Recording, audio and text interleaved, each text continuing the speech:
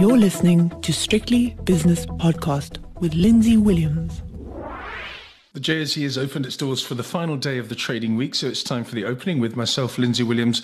Good morning. It's been a pretty torrid week, actually, so it's rather gratifying to see a semblance of stability, but that is, of course, a semblance of nervousness as well, because this afternoon at 2:30 South African time, there will be the US August jobs report. And if it's a blowout number, they're expecting 300,000 new jobs. If it's significantly below or significantly above, markets will become extremely volatile. So watch out for that. Have a nice lunch and then come back and sit at your screen and have a look at this thing, because it is terribly, terribly important. Nothing really on the stock exchange news service this morning, so let's go straight to the spot prices, where the Rand is still under pressure. It's 17.29 against the US dollar. British pound against the Rand is 19.99. Partying like it's 1999. The Euro Rand is 17.26. The Euro Dollar 99.83. The dollar slightly weaker against the single European currency, but these are just jostlings ahead of the US unemployment report. British pound has had a torrid time. It's pre-Brexit levels, as I've said on numerous occasions. It's now 115.60. Okay, last night in the States, the Dow Jones reversed, actually.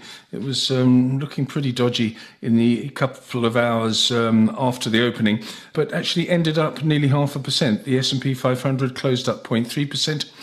The Nasdaq, though, was down 0.25%. This morning in London, the FTSE has rallied by 0.4%. The DAX has vaulted its way to a 1.1% gain, and the CAC 40 in Paris is 0.7% higher. It's mixed and very quiet in the Far East. Tokyo is flat. Shanghai is flat. The Hang Seng in Hong Kong is 0.7% weaker. And the all-share in Sydney is down 0.33% on the close. The gold price briefly dipped below 1,700, but currently 1,703, which is $10 weaker, but at least it's maintained 17. It's a crumb of comfort. The platinum price is down another 16. This thing has been hammered this week. It's currently $810 an ounce, and palladium is 2,037. It's about $50 lower than this time yesterday morning. The US 10-year Treasury bond yield, 3.26%. Actually, let me refresh my screen, because a bit of action on that in the last couple of days. No, still 3.26%. Let's continue with commodities now, where Brent crude oil was 91 this morning, early hours that is. It's now $94.30 per barrel, which is up 2.1%.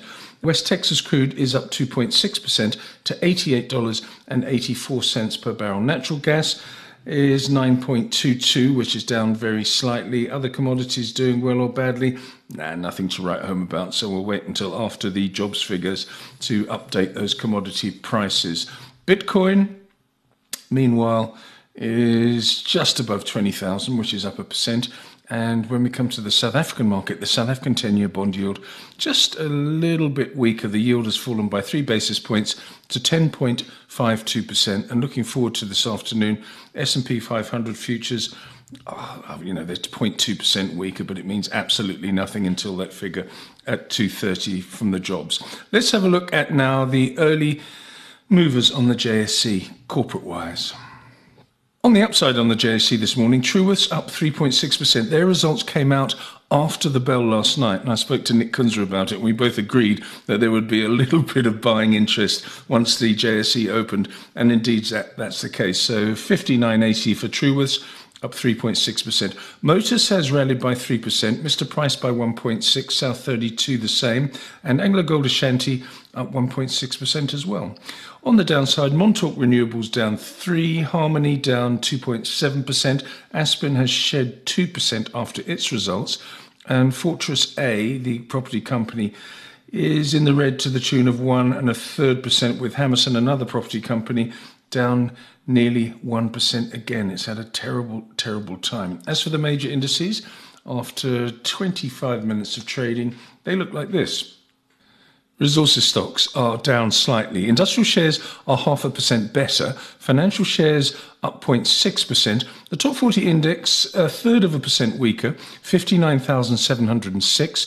And the all-share index is up 1/3% as well to 66,220. I'll be back later on with the 5 o'clock shadow with Nick Kunze. And that will, of course, incorporate the all-important US data. So please join me then. The views and opinions expressed in these podcasts are those of Lindsay Williams and various contributors and do not reflect the policy, position, or opinion of any other agency, organisation, employer, or company associated with strictlybusinesspodcast.com.